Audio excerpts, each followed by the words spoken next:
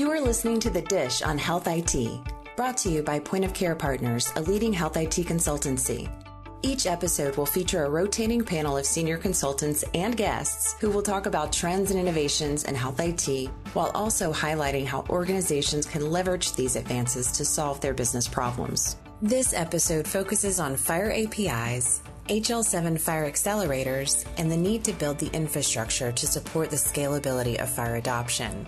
Our panelists, Senior Health Information Technology Consultants Gary Austin, Jocelyn Keegan, and Ken Kleinberg, welcome guest Patrick Murda, Solution Architecture Fellow with Humana, and one of the Chief Architects on the ONC FHIR at Scale Task Force, or FAST. Today's discussion covers how FHIR is transforming health data exchange and what HL7 FHIR accelerators are doing to expedite progress and FHIR adoption. Do you have a topic you'd like us to cover on a future podcast? Email us at podcast@pocp.com. Good day, everybody, and welcome to the ongoing adventures of The Dish on Health IT. I'm your host, Gary Austin, affectionately known as Lumpy, coming to you again from the beautiful Finger Lakes region of upstate New York. We at Point of Care Partners are health IT consultants with 100-plus associates in over 35 states. We work across all stakeholder groups, payers, healthcare delivery entities, pharma, health IT vendors, and government agencies. And we're viewed as an independent, trusted party, the Switzerland of consultancy.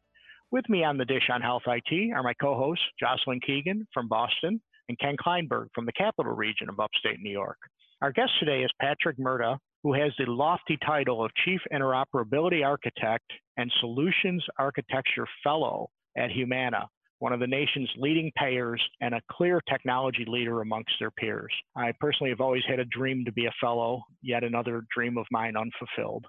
In this episode, we'll talk about FHIR and FAST, the first being a technology, the second an accelerator of that technology. I'd like to start off with Patrick giving us a little bit of his background. Patrick? Thank you, Gary, and I hope I can live up to that lofty title. So a little bit about Patrick. So I've been in healthcare IT for about 25 years at this point, going back to the original days of the HIPAA implementation in the late 90s, early 2000s. Worked quite a bit in case management, utilization management systems, claims, everything related to payers in the early days of my career. And over the last, 10 years, I have taken on, in addition to the standard HIPAA interoperability with the classic transaction sets that we've all been doing for many, many years, is focusing on contemporary interoperability with modern APIs and making sure that payers, Humana specifically, is able to connect across the ecosystem for healthcare so that we're delivering data exactly when it's needed for the benefit of our providers and our members. Excellent. Very good. Thank you for that introduction. And welcome to The Dish. So let's start out with a couple of quick level-setting questions for our audience. Many people listening will know a bit about interoperability. Some will know nothing. We get listeners like that too. So first, why are FHIR APIs so different from legacy EDI transactions, the 270s, the 278s, all those sorts of things? And is this just an IT thing, or is it a generational technology and business change? Yeah, those are two great questions. So let's talk about the first. And the reason many of us in healthcare IT are so excited about FHIR and its enablers. It is different than what we've done classically, from a classic perspective with more seasoned approaches to interoperability. So for many years, we've been doing administrative transactions, claims, eligibility and benefits, referrals and authorizations using a very mature technology, X12, running typically over a classic API model or a classic web service model called SOAP. And those transactions do exactly what they were designed to do, right? They run lights out. Information is transferred from the submitting systems to payers and vice versa, using technology that's designed to do exactly what it's designed to do, administrative interoperability. The issue with that is, given where we are from the year 2020, the demands for integration in workflow are different than they were 20 years ago, right? In the sense that in today's world, it's not good enough just to exchange claims electronically. It's not good enough just to be able to do a referral or an authorization electronically. It has to be optimized. And what FHIR does, it allows us to integrate not only from an administrative perspective, but equally as importantly from a clinical perspective. So we're able to serve information up directly in workflow. So it's not just a back-end system talking to a back-end system, or it's not somebody logging into a web portal or using a fax machine or making a phone call. Contemporary FHIR technology or API technology allows us to get and put information in workflow exactly when it's needed. And I like to use analogies beyond healthcare from experiences that you may have, for example, in e-commerce, where you're doing shopping on an e-commerce site and it's 3 clicks, right? Color, size, buy. And 2 days later, it shows up.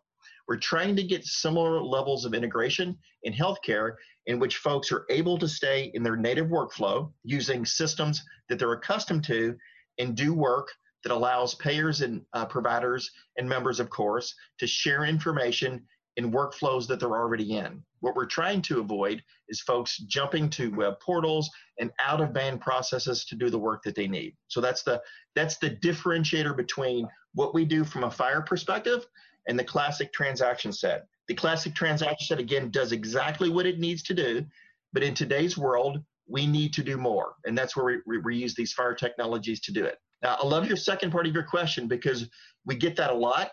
And it used to be, 2, 3, 4, 5 years ago, we would struggle to get folks to understand the answer.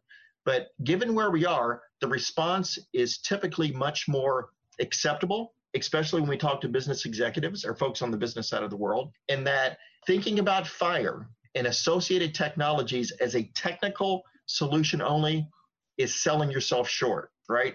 Because although I'm a technologist and the technology is really, really cool, the thing that excites me and all of my peers is the fact that it enables business functionality, right, and clinical functionality.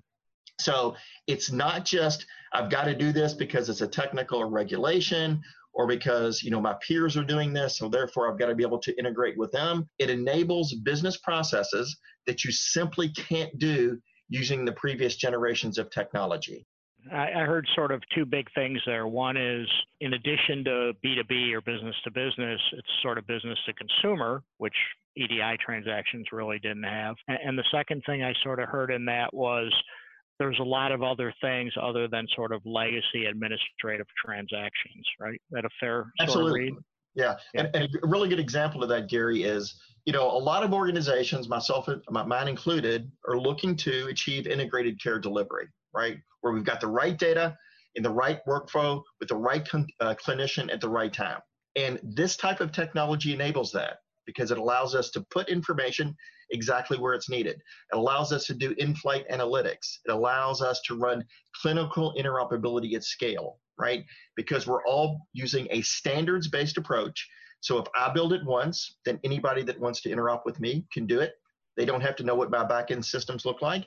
They simply need to know that I support the FHIR standard. And the same is true for all the other actors in the ecosystem, right?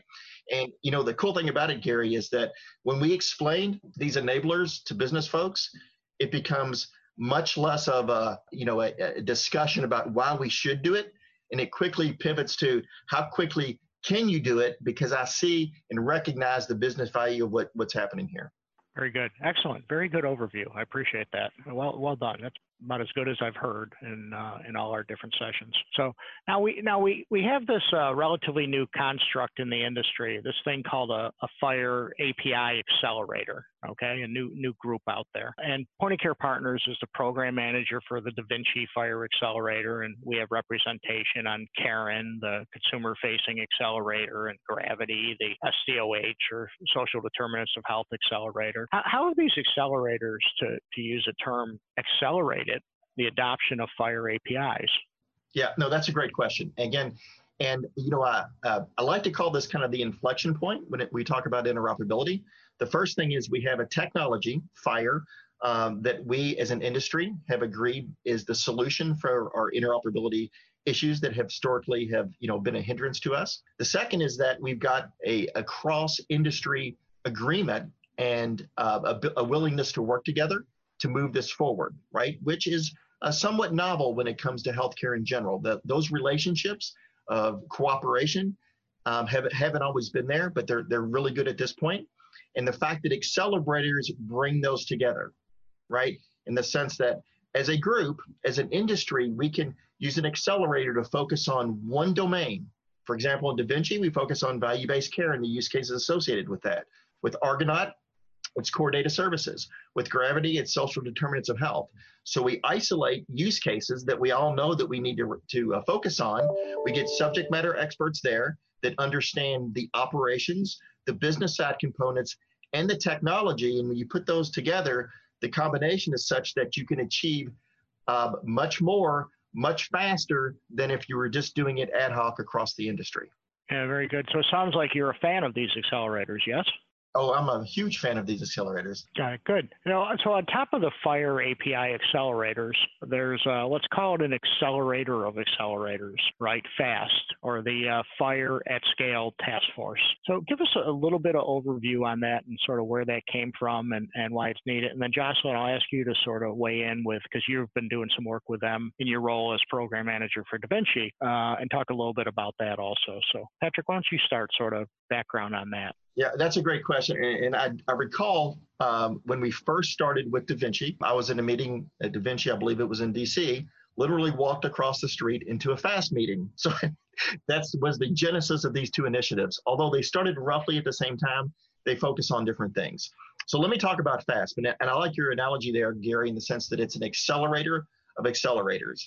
And the reason FAST exists is that as we were developing what I call the functional consortiums, the Da Vinci's, the Argonauts, the Cairns, the Gravity, a few others, those groups focus on functionality. What use cases do we need to develop to make sure that providers have less abrasions, payers have the information that they need to process it, and members are able to benefit from both. So it focuses on specific things: prior authorization, cost transparency, data exchange for quality measures. I've only got 10 fingers here. I could go on and on, but you get the point. FAST is different because FAST focuses on the infrastructure capabilities that we need as a nation to run those functional use cases at scale. And that's the differentiator, right? We focus on the functional side, and then we have the infrastructure side. And let me give you just a few examples to folks to understand the difference between the two. Whereas on the functional side, we focus on the things I just mentioned. On the FAST side, we focus on things such as identity management, security, dynamic directory. How do you find an endpoint in real time? What information do you need to put in the exchange headers to make sure that the transaction can go through an intermediary and get to the appropriate endpoint? So from a FAST perspective, we don't focus on what the functional use cases are. We focus on making sure the infrastructure is there to run those functional use cases at scale. And I'm going to give you an analogy that I've been using for many, many years and that I personally like, is the sense that if we think of an interstate system or a roadway, the Da Vinci's, the Argonauts, the Cairns, the Gravities, they provide the cars, trucks, the buses, and the vans, right? The vehicles that need to get around the city or the state, whatever you want to use. FAST, on the other side, is concerned with making sure that we have the bridges, we have the stoplights, we have the stop signs, we have the off-ramps, so that those transactions don't have to build those individually, or those initiatives don't have to build those individually. We can basically come up with a shared set of core capabilities that all the functional use cases can run again. To give a little bit of history of how FAST operates, FAST is a public-private group. We were convened by the ONC, Dr. Rucker, a couple of years ago for the sole purpose of making sure that we would identify any barriers to scalability of FHIR and create the appropriate Tiger teams to get out of the gate to start coming up with solution frameworks to address those problems. And that's what FAST is all about. So I think that's a great description. And I've been fortunate to be able to work with Patrick on both fronts. As you mentioned, our team gets to support the FAST team, really helping to bring all the content that's coming out of FAST to the masses. And I think that's incredibly important. But I think that one of the important distinctions here when we think about how FAST and Da Vinci interoperate is really this idea that we're able to, and I think one of the powers of being able to use FHIR is this ability to be able to leverage this really great toolkit, right, that we get out of FHIR as a standard, and to be able to focus in a very small way, in contrast to how Patrick described the sort of more traditional EDI transaction sets we use, on a specific business problem that we're actually trying to solve with the FHIR API that we're building. And that because FAST exists, it means that we literally can just not have to worry about all of those items. Anytime that conversation comes up, sort of those deliberations come up in conversation, it gets pitched up to the folks on the FAST teams to be able to work on. There's a tremendous amount of overlap between the FAST Tiger team members and the folks that work on Da Vinci on a day-to-day basis.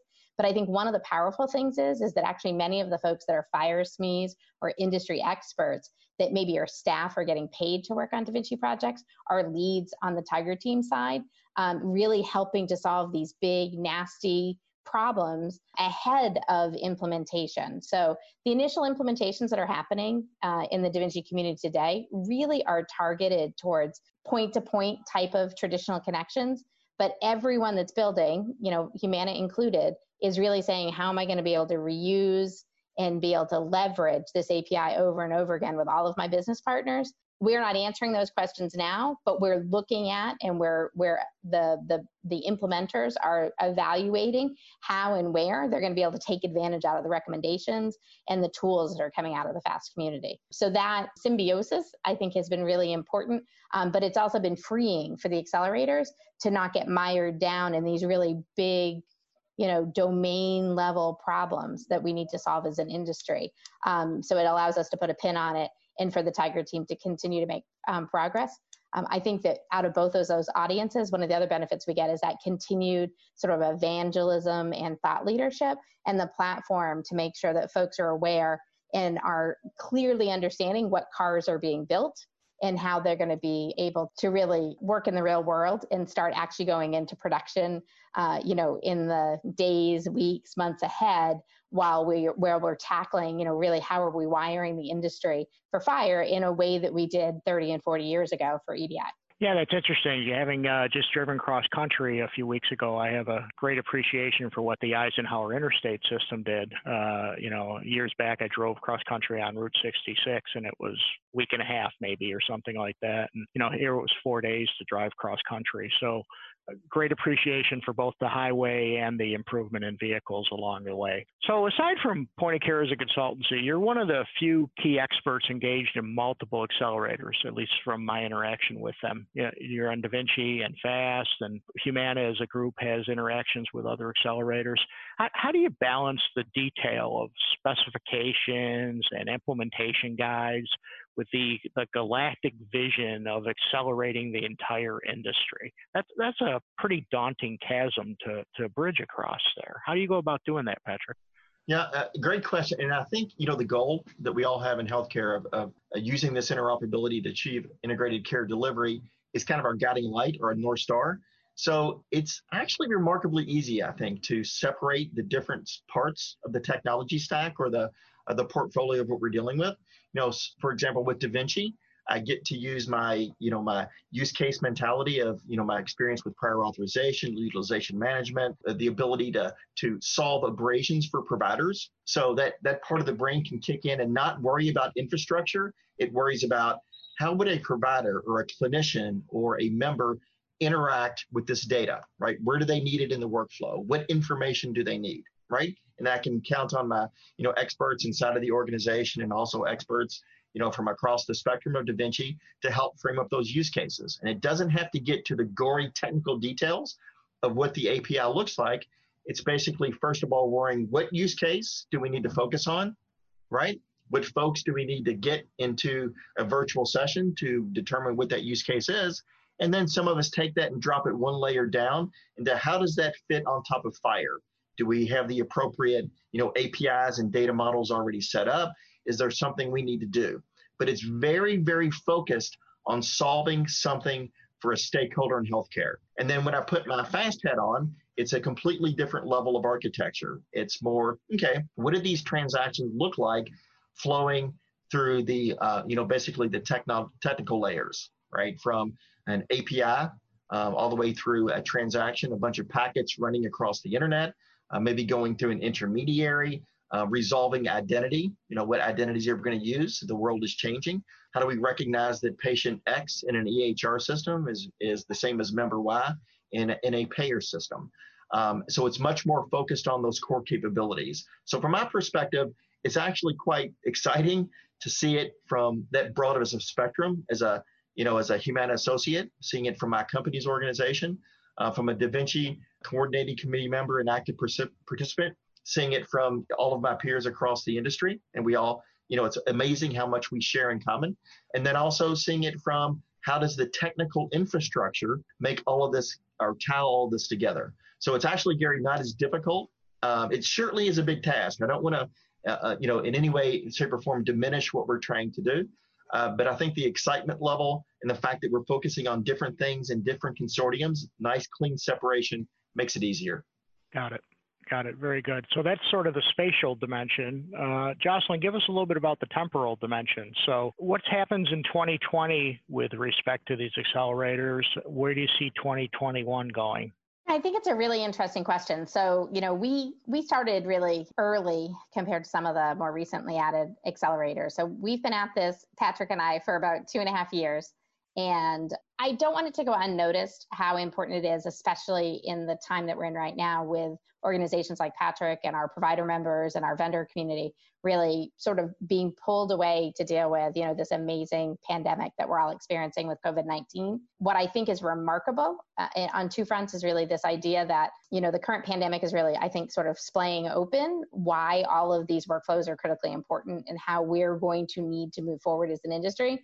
And I think that what we've been able to see is that there's these advancing thought leaders. There's dozens of people that participate on these use case calls and these Tiger Team calls for FAST that are amazing subject matter experts that know these workflows in and out. And then there's folks like myself that are involved that understand the workflows, we're covering product management hat on, understand how to move things forward and progress us. And I think we were really concerned back in March about whether or not we were going to be derailed and slowed down. But we've seen really this almost separation sort of across the membership and the community, with people really rolling up their sleeves, protecting the resources and time to start real world implementations in 2020.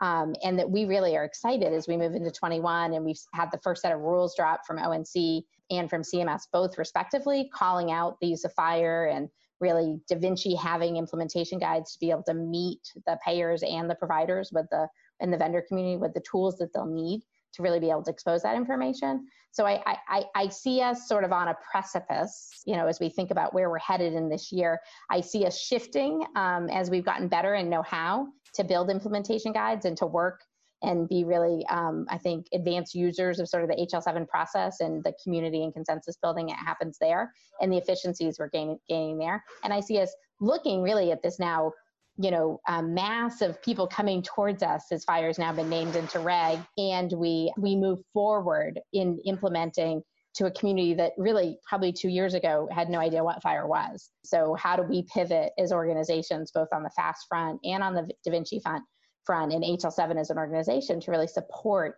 sort of these newcomers and allow them to catch up and to take advantage of all the learnings and experiences that we've had over the last couple of years. This is definitely, there's funding involved that gets the work done, but this is at its heart a human-powered effort that we're working on, and our ability to tap into organizations like Humana and have individuals like Patrick, spending large portions of their time and their personal life actually contributing to these initiatives is amazing. I mean, it really is the inflection point comment we all make frequently. It is a rare opportunity where you watch people that are fierce competitors in the market get together, roll up their sleeves, and solve the really hard problems and have the really difficult conversations and come to conclusions and make recommendations to the industry to be able to move forward and build real specs that people can pick up and use for real world solutions. This is actually the fun stuff. So in spite of the world that we're living in right now, I'm really excited that we exit 2020 with some really good production implementations of our Da Vinci IGs. We start to see real recommendations coming out of concrete, tools that we can leverage coming out of the FAST community, and 2021 really being about us hitting our stride and really just continuing to fine tune and support, this wave of people coming towards us that need to implement. I want to pivot a little bit and talk, one of the big ticket items, sort of problems plaguing the industry is identification at the human level, right? We don't have a universal identifier for patients, members, consumers, whatever your terminology may be. Ken, you've been doing a lot of work on TEFCA lately. Give us a little bit of an overview on that and how you envision TEFCA and FAST working together. So how do I take the intricacies of TEFCA, patient identification, and move that at scale, deliver that at scale? Well, Gary, you're right to say that unique identification of patients and therefore their medical records, wherever they may be, is an ongoing challenge in healthcare. Much of the access to patient data today occurs at a local or regional level, but we're a mobile and increasingly more mobile society. People move around, they change, or they visit many doctors and hospitals, which of course could be using many different types of electronic health record systems. They visit and vacation and live in different states, and over their lives, they're part of many different health plans. So interoperability between two entities that have this direct, one-on-one connection, that's one thing. Interoperability between many entities where it's not clear which entities have the data you're looking for, that's a far greater challenge. Now, health information exchanges, or HIEs, they sprung up over the last decade to address this regionality of information. And there are one or more of them operating in any major region or in the States. But the next larger challenge is to connect those regional networks together at a more national level. So you mentioned TEFCA, that's the Trusted Exchange Framework and Common Agreement, is the latest federal government's attempt to create that network of networks. It's voluntary and it's still in the development phase. It's also based on some older, proven, albeit heavily engineered interoperability technology to assist in the record location and that required scalability. Now, TEFCA is being designed to address three modes of communication, really. A message push, where you're trying to push information out to someone, you know who needs it. But there's also a targeted query, and there's a broadcast query for the information retrieval.